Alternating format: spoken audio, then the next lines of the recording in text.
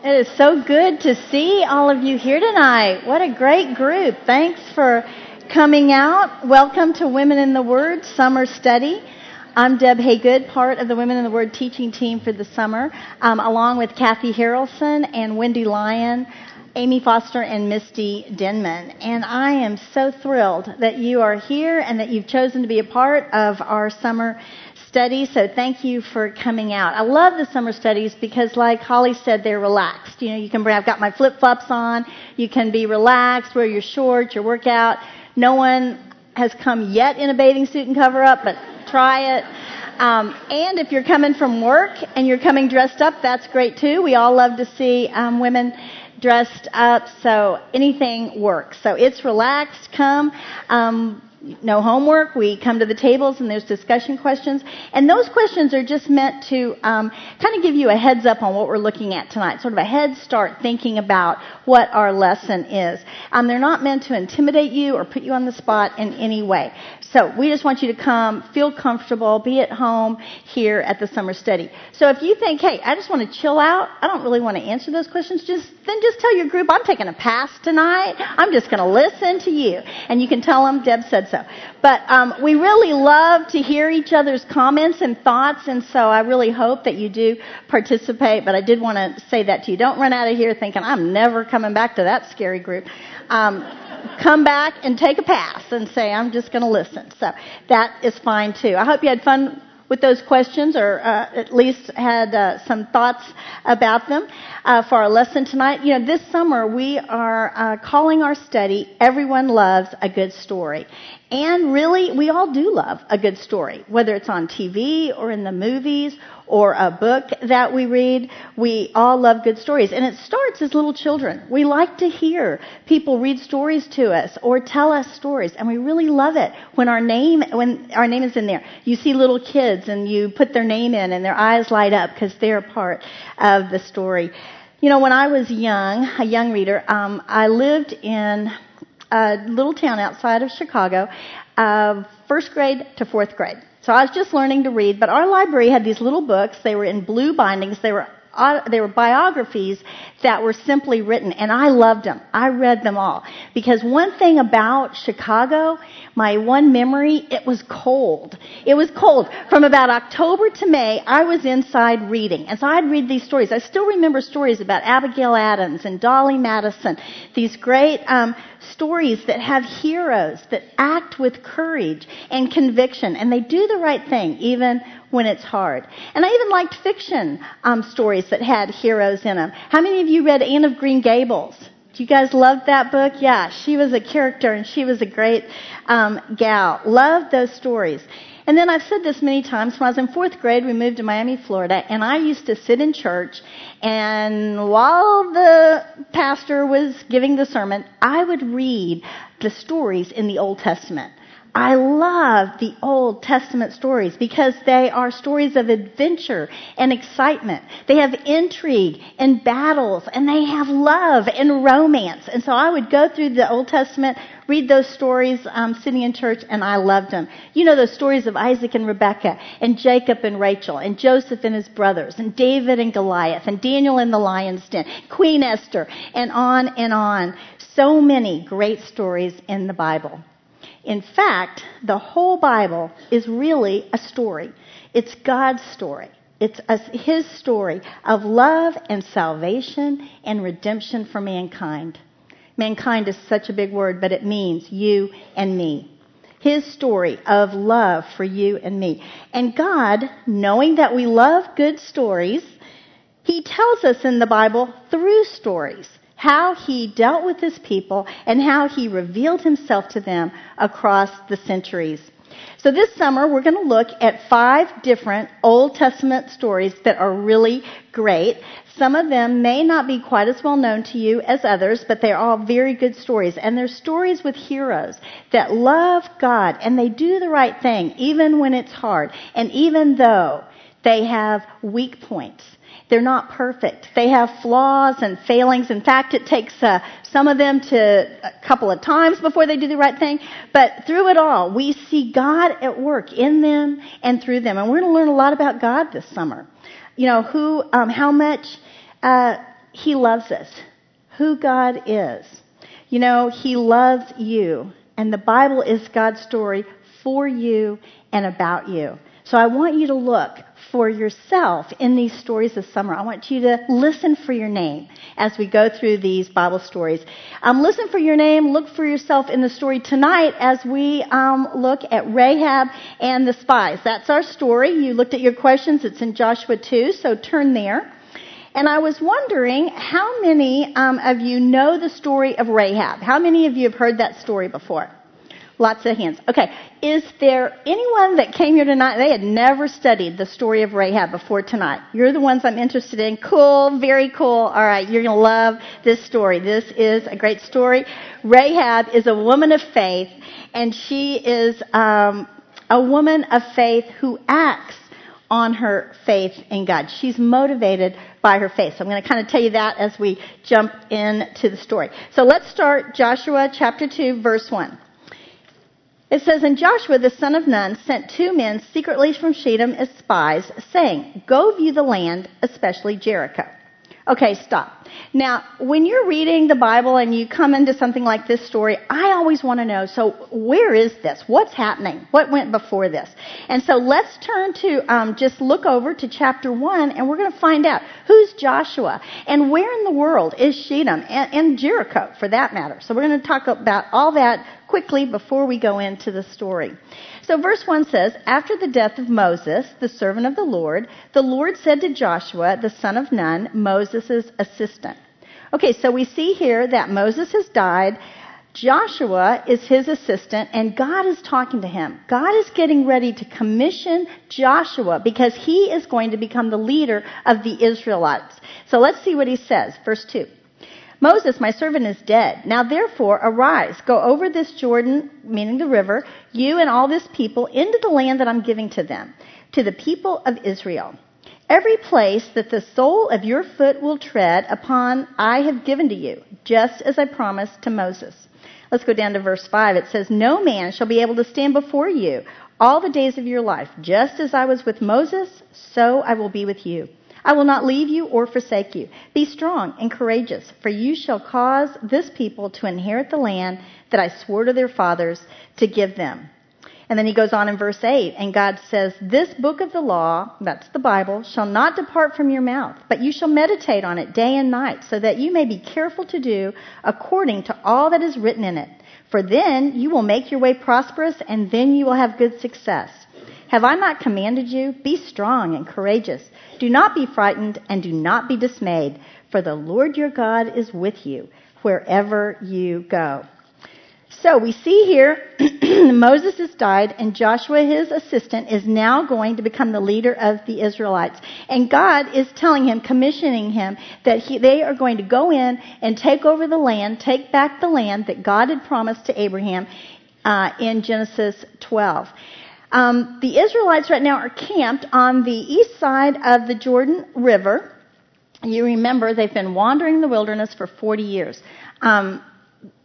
They had been enslaved in Egypt for 400 years when God sends Moses to deliver them out of Egypt. So they cross the Red Sea, they go into the wilderness, they get the law, and it was God's plan for them to go on into the Promised Land.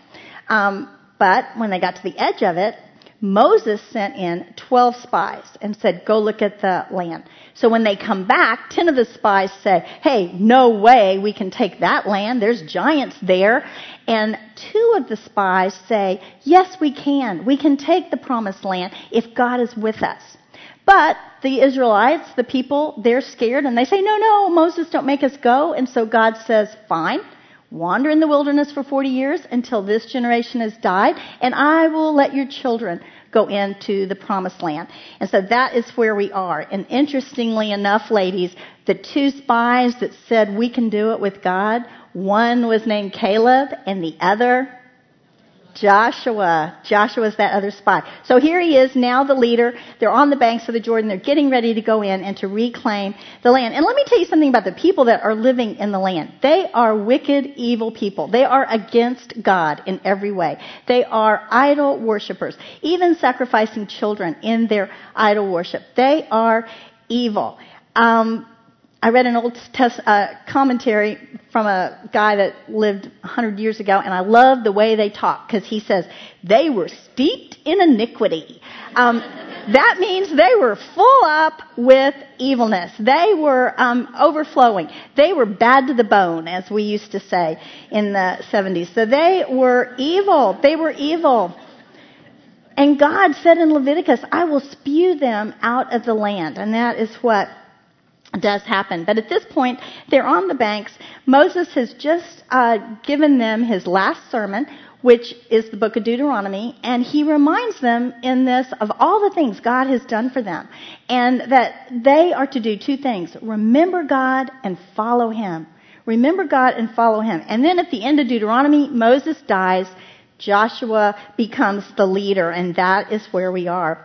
And so I've got a map because we want to know where Shittim is. So here, I hope that's how you say it. I don't want to mess that up.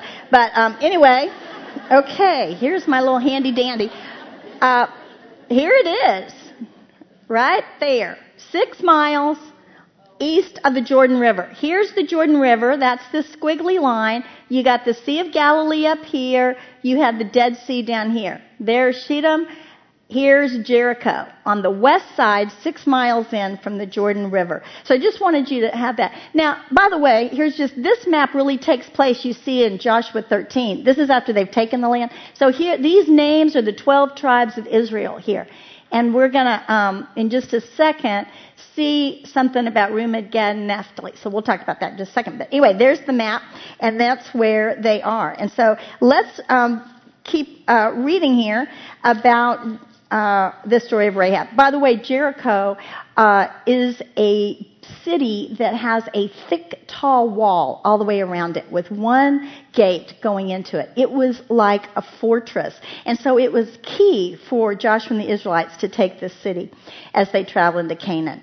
So let's keep reading here. The rest of verse 1 says, "Go view the land, especially Jericho." And they went, and they came into the house of a prostitute whose name was Rahab, and lodged there. And it was told to the king of Jericho, "Behold, men of Israel have come here tonight to search out the land." So Joshua sends out 2 secret agents, and they walk right through the open gate, it would seem, into Jericho. And we do not know how they get to Rahab's house. Maybe they said, hey, to someone, is there a place where we could lodge? And someone says, well, Rahab has a place, and she comes along with the food and lodging, so you might want to go there. We're not sure, but we know that they somehow find their way to Rahab and her house of ill repute. What we do know is that it was God's providence that leads them there. I think maybe even to save Rahab more than anything else. So they get to Rahab's house, but it seems that they have not been well disguised in their trench coats because they're recognized. And someone goes to the king and tells them that here's these spies from the Israelite camp in our midst. And so let's see what the king does. Verse 3. Then the king of Jericho sent to Rahab, saying, "Bring out the men who have come to you, who entered your house, for they have come to search out all the land." But the woman had taken the 2 men and hidden them. And she said, "True, the men came to me, but I did not know where they came from. And when the gate was about to be closed at dark, the men went out. I do not know where the men went. Pursue them quickly, for you will overtake them." But she had brought them up to the roof and hid them with the stalks of flax that had been laid in order on the roof. So the men pursued after them on the way to the Jordan as far as the fords, and the gate was shut as soon as the pursuers had gone out. So we see Rahab gives the king's messengers a misleading answer. She tells them that the spies left through the gate. Go quickly, even. She embellishes, and you will find them. But in fact, Rahab had really hidden them under the flax that was lying out on her roof. Now, flax is a common crop back then because this is what they made linen from. So they would harvest the flax, they would cut it, it would be in stalks about 3 feet long. They would soak it in water for a couple of weeks until they could pull the fibers apart, and then they would lay that out on a level place to dry. And so the roofs back then were flat, so it was a perfect place for them to lay out the flax, and it was also a perfect place for Rahab to hide the spies. And the king's messengers, they believe Rahab. We see them, they believe, they don't even search the house, they just rush off on this wild goose chase. And the first time you read this story, you have to think, how interesting that this immoral Canaanite woman would hide these Israelite spies. Why does she do that? You know, we get a glimpse here of something very unusual about Rahab. She risks no telling what kind of punishment. In fact, it probably would have been death if the king had found out that she had hid the spies and lied to him. Probably torture and then death. She takes that great risk because we see that Rahab aligns herself with the Israelites. She aligns herself with followers of God. So let's go on and find out why. Verse 8. Before the men lay down, she came up to them on the roof, and she said to the men, I know that the Lord has given you the land, and that the fear of you has fallen upon us, and that all the inhabitants of the land melt away before you. For we have heard how the Lord dried up the water of the Red Sea before you when you came out of Egypt, and what you did to the 2 kings of the Amorites who were beyond the Jordan, to Sihon and Og, whom you devoted to destruction. And as soon as we heard it, our hearts melted, and there was no spirit left in any man because of you. For the Lord your God, He is God in the heavens above and on the earth below. Wow. What a testimony Rahab gives to these Israelite spies. She has heard of the power of God, and she believes in Him. And first, she tells the spies the very thing they want to hear. She says, the Lord has given you this land. He's given you this land. You know, the battle is as good as over. You are sure to be victorious. What a great thing for them to hear. This is exactly what God has just told Joshua. You will lead these people to inherit the land. Do not be afraid. I will be with you. And so she's telling the spies this very thing. Secondly, she tells them, we are all afraid of you. Everyone in this country feels hopeless, helpless. Everyone is melting in fear. Their hearts are melting in fear. This is just what the spies wanted to hear from her. This is music to their ears. What an encouragement to hear this, that the people feel like that. You know, their hearts are melting in fear. Have you ever melted in fear? Melted in fear. I have a story. Happened a little more than 30 years ago. I was in a shoe store that is close to my house. Not there anymore, but it was actually on Hewlin, right across from Hewlin Mall. And it was a little shoe store. There was probably 5 of us in there, and the gal at the cash register. And I was sort of at the back. And in comes through the door a guy with a bandana mask around his face and a silver gun. And he begins to say, freeze, and give me your money, as he hands the bag to the gal at the cash register. So the people freeze. And I mean, it was pretty humorous because this elderly, and I was not elderly then, it was 30 years ago. But there was an elderly lady, and when he said freeze, she had her mouth open, and so she was like, frozen. I, on the other hand, at first, and you want to know this about me, when there's trouble, I go to denial. First thing, denial. So I think to myself, because it was April 1st, hey, this is an April Fool's joke. But I quickly figured out that it wasn't. And so I began to melt in fear. I began to lower myself to the ground without even realizing it until he sees me and says, I said freeze. And so I freeze, and my thighs were a little stronger then. I was melting in fear. It has a good ending because here I am. Actually, they gave him the money. He went out the door, and then the police came, and that is a whole other funny story that I don't have time tonight, but that was pretty cute. We were melting in fear. The people in Jericho are melting in fear. Why are they so terrified? Why are they so terrified? They have heard stories of the power of God. And Rahab mentions 2 of the stories here. And it's very interesting. When she says, the Lord dried up the water of the Red Sea, that word there for Lord, that is the Hebrew word Yahweh. Yahweh. Now, in the Hebrew language, they have lots of names of God, and you probably know that. It talks about the character of God in different ways, and so you have Adonai and Elohim and Jehovah Rapha and El Shaddai. And Yahweh is the name of God that is the Israelites' personal name for God. It's his personal name. It's the one and only true God of Israel. Yahweh also is the name of God that is most closely linked to God's redeeming acts in the history of his chosen people. Rahab mentions two stories, and they're stories that are linked with God's redeeming acts with his people. She calls him Yahweh. The first one is the Red Sea. You know that. Moses leads the children of Israel out of Egypt, and God parts the Red Sea, and they walk through on dry land. And then the second story she tells, but the interesting thing about that to me was that had happened 40 years before this time. And yet Rahab knew this story. How did she know this story? You know, one thought is maybe these men that came through her house told these stories of God that they had heard. Because this story of the Red Sea was big. It had probably been spoken and passed on from person to person. And someone going through Rahab's house tells her this story of God and the Red Sea.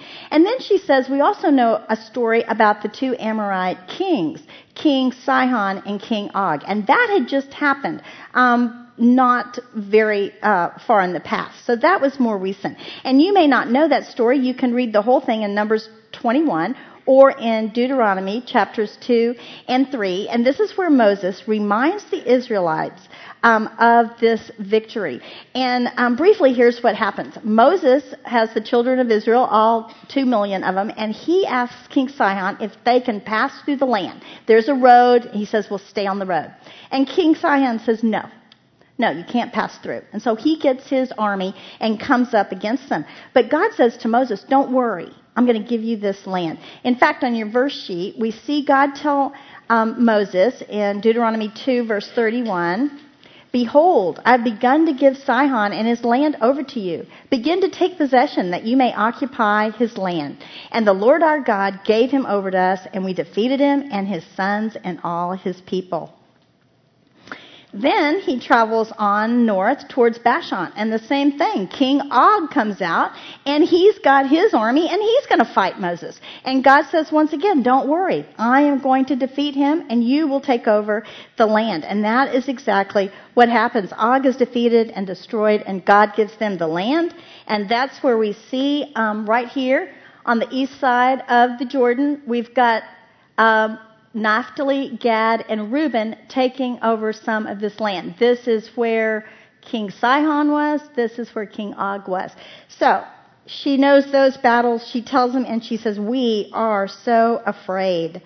The people have heard this, and they are melting in fear. They're terrified. And this is exactly what Moses had had heard from God in Deuteronomy 2:25 on your verse sheet. God said, this day I will begin to put the dread and fear of you on the peoples who are under the whole heaven, who shall hear the report of you and shall tremble and be in anguish because of you. And that is exactly what happens.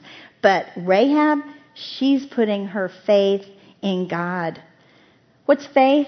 It's believing God. It's believing God is who he says he is. And Rahab puts her faith in God. She believes in Yahweh, the God of the Israelites.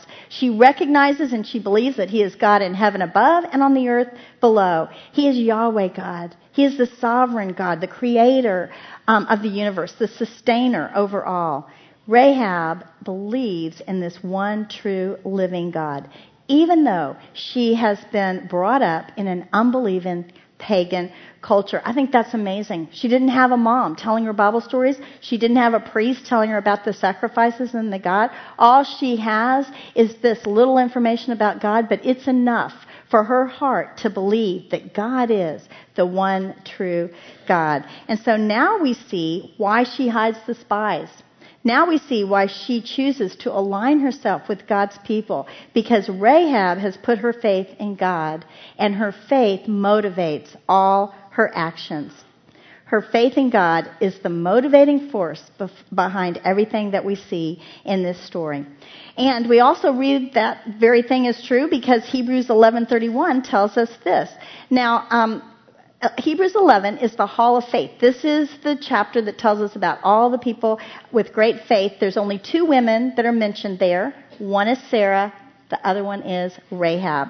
Hebrews 11:31. By faith, Rahab the prostitute did not perish with those who were disobedient because she had given a friendly welcome to the spies. So let's go on and see what other actions are motivated by her faith. Verse 12. Now then, please swear to me by the Lord that as I have dealt kindly with you, you also will deal kindly with my father's house, and give me a sure sign that you will save alive my father and mother, my brothers and sisters, and all who belong to them, and deliver our lives from death.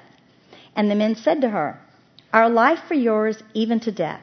If you do not tell this business of ours, then when the Lord gives us this land, we will deal kindly and faithfully with you. So we see that Rahab asks for merciful kindness to be shown to her family when the Israelites come to take Jericho. And come they would, and take Jericho they would. So she asks that they spare the lives of herself and her family. And Rahab has shown kindness to the spies. And the word that she uses there to deal kindly in verse 12 is a very interesting word. In Hebrew, it is hesed. Hesed. It means loyal love. It is steadfast or faithful love because based on a promise, a covenant, or an agreement. Sometimes in the Old Testament, we see this word hesed used in conjunction with God's covenant love for his people. And Rahab is asking for this kind of kindness. On your verse sheet, I have Isaiah 54:10. You all can read that later. It talks about God's unfailing love, and that word there is hesed. Hesed. So she's asking for hesed, this covenant love, this special kind of kindness, loyal love to be shown to her and to her family. And she wants a tangible proof of this. She wants a guarantee of this agreement, a guarantee of life. And so the spies right away say, okay, it's a deal. Our life for yours, but don't tell anyone about this business. And when we win the battle, we will show you faithful kindness. We will show you hesed. I love these verses, not only because we see Rahab caring about the safety of her family.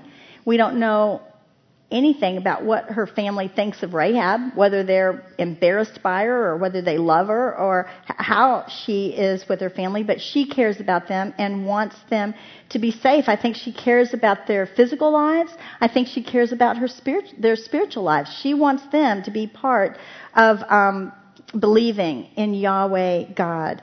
But I really love these verses because we see that Rahab believes in the mercy of God. She believes that God is merciful. Not only is God powerful and sovereign, but he deals with his people, with those who follow him, with kindness and mercy. And I think that's amazing. Here she's seen these things, the power of God. She's seen how he's destroyed Sihon and Og, and yet she knows that God is a God of mercy, that he cares for his people. What a great truth that is for us to hold on to today, that God is merciful. Do you see yourself in this story yet? James 3, on your verse sheet, 2:13 says this, for judgment is without mercy to one who has shown no mercy. Mercy triumphs over judgment. And in the NIV, there's an exclamation point, and I added that because I want to emphasize mercy triumphs over justice. And Rahab knows that God is a God of mercy. So let's go on and read how Rahab helps the spies escape. And we see that in verse 15.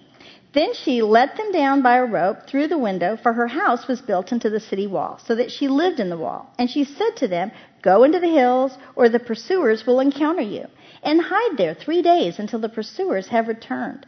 Then afterward you may go your way. The men said to her, we will be guiltless with respect to this oath of yours that you have made us swear. Behold, when we come into the land, you shall tie this scarlet cord in the window through which you let us down, and you shall gather into your house your father and mother, your brothers, and all your father's household. Then, if anyone goes out of the doors of your house into the street, his blood shall be on his own head, and we shall be guiltless. But if a hand is laid on anyone who is with you in the house, his blood shall be on our head. But if you tell this business of ours, then we shall be guiltless with respect to your oath that you have made us swear." And she said, "According to your words, so be it." And then she sent them away, and they departed, and she tied the scarlet cord in the window. And then they departed and went into the hills, and they remained there 3 days until the pursuers returned, and the pursuers searched all along the way and found nothing. And then the 2 men returned. They came down from the hills, passed over, and came to Joshua the son of Nun, and they told him all that had happened to them. And they said to Joshua, "Truly, the Lord has given all the land into our hands, and also all the inhabitants of the land melt away because of us." So you get the picture here. This wall of Jericho is very thick. In fact, houses are built into it. And Rahab's house is one of those. So she is built into this wall, and her window faces on the outside of the wall, facing out into the countryside. And so through this window, she is going to let the spies down with the rope. They're going to either rappel down or hand over hand. They're going to go down the outside of the wall and escape into the hills. And so she tells them to go and hide for 3 days so that the king's men don't find them. And then they tell her some more about the agreement. They give her a scarlet cord. That's the sure sign, the guarantee. And they say, tie this in your window. And they also say, it'll be on you to have your family inside this house. And they say, and do not tell anyone that we have come about these spies. And so Rahab does exactly that. She lets the spies down, they go to hide, and she ties the cord in her window. I don't think she wasted any time. What courage we see here with Rahab, with the spies and with the cord and the things that followed before the battle comes. She doesn't know what's going to happen, and yet she's got to get her family into her home. What courage we see here. I think Rahab's faith motivates her to help the spies escape, and Rahab's faith gives her the courage to do that and to tie the cord. Rahab acts with courage. She acts with courage. And I want to say something else about this scarlet cord, because I think it is so interesting. It kind of gives us some symbolism here. Now, first of all, it would be easy to see the scarlet cord against the sandstone walls of Jericho, so that makes sense. But I also think that there's some symbolism in this scarlet cord. It reminds us when the Israelites put the blood of the lamb over the doors so that the angel of death, that was the 10th plague, would pass over their homes and spare them from death. We also are kind of reminded of something that's going to be in the future, and that's the blood of Jesus that's shed on the cross. And just like the symbolism of this cord, we celebrate the Lord's Supper by taking the cup. It is a reminder of how Jesus shed his blood on the cross as payment for our sin so that we might be spared from death, so that we might have life and life eternal with Jesus himself. So we think of all of that as we look at this cord, and we're just reminded of how Rahab courageously ties that scarlet cord in her window. But what happens to Rahab after this? Now, I don't want to spoil anything because Kathy Harrelson is coming next week to tell us the story of Joshua and the Battle of Jericho. So that's going to be pretty interesting. But I will tell you this. Rahab's faith spares her, and she goes on to marry an Israelite named Salmon. And we know that because on your verse sheet we have Matthew 1, verse 5. Now Matthew starts his gospel of Jesus by putting in the genealogy of Jesus Christ. And this is what verses 5 and 6 say. And Salmon, the father of Boaz, by Rahab, and Boaz, the father of Obed, by Ruth, and Obed, the father of Jesse, and Jesse, the father of David, the king. So we see here Rahab goes on to marry Salmon. Now we don't know anything about him except that he's from the tribe of Judah, and some say that he might have been one of the spies. And I especially like that romantic thought, but Totally no evidence of it. And then she goes on to have Boaz. And you can read the story of Boaz in the book of Ruth because Boaz marries Ruth. And he is a godly, obedient guy that follows the law of God, treats Ruth with sympathy and kindness. He marries Ruth. They go on to have a son, Obed. Obed has Jesse, and Jesse has David, the great king of Israel, the man after God's own heart. So Ruth is the great-grandmother of King David, and that makes Rahab the great-great-grandmother of King David, and it also makes her in the lineage of Jesus Christ, our Messiah. What a legacy that Rahab leaves. So what can we learn from this story of Rahab? You know, it's a great story, but why is it important? How is it relevant to me? Have you seen yourself in this story? I think that each of us will take away different ways to apply this story of Rahab in our lives because that's how the Word of God is. You know, we learn one truth. Rahab was motivated by her faith in God. And then we take that truth and it's used in our life by God in many ways. For me, there's two things that I really learned about Rahab in this story that stood out to me. The first one is Rahab doesn't let her past dictate her future. She doesn't let her past dictate her future. And just think for a minute about Rahab. You know, I don't want you leaving just thinking, oh, she was a courageous gal with great faith. You know, think about how God used her to help the spies and how it gave encouragement to Joshua. And think about who she was. First of all, she was a woman. Secondly, she wasn't just a woman, she was a Canaanite woman. Now, women weren't very important in those days, and we've already talked about the Canaanites were rebellious people against God, evil, practicing all sorts of idol worship, child sacrifice. She was a Canaanite woman, and not only that, she was an immoral Canaanite woman. It says she was a prostitute. And let me just clear up, some people, myself included, when you study that story in King James, it calls Rahab a harlot. Now in the Hebrew, harlot can also mean innkeeper. So, you know, we want to kind of grab hold of that and say, oh, well, maybe she wasn't really a prostitute. But the problem with that is those two verses that we're going to read one in a minute. The verse in Hebrews uses a Greek word, and it's prostitute. And there's no other definition for that. You know, and I think that's okay because we all come, I love the testimony, from backgrounds that have a lot of sin and messed up things in them. We also are like Rahab. We come to God with the stain of sin on us. So that's okay. Rahab was a prostitute. She was a woman. She was a Canaanite. But you know what? She had faith in the one true living God. And that trumps everything else. That trumps everything else. God is not concerned with what we've done in the past. He's not concerned with who we've been in the past, good or bad. What God wants is for us to follow Him, to love Him, to have faith in Him, to have a relationship with God. That's what God wants of us. And He wants to, we are works in progress. He wants to change us into the beautiful daughter of the King that we were meant to be. And you know, sometimes that change takes place gradually.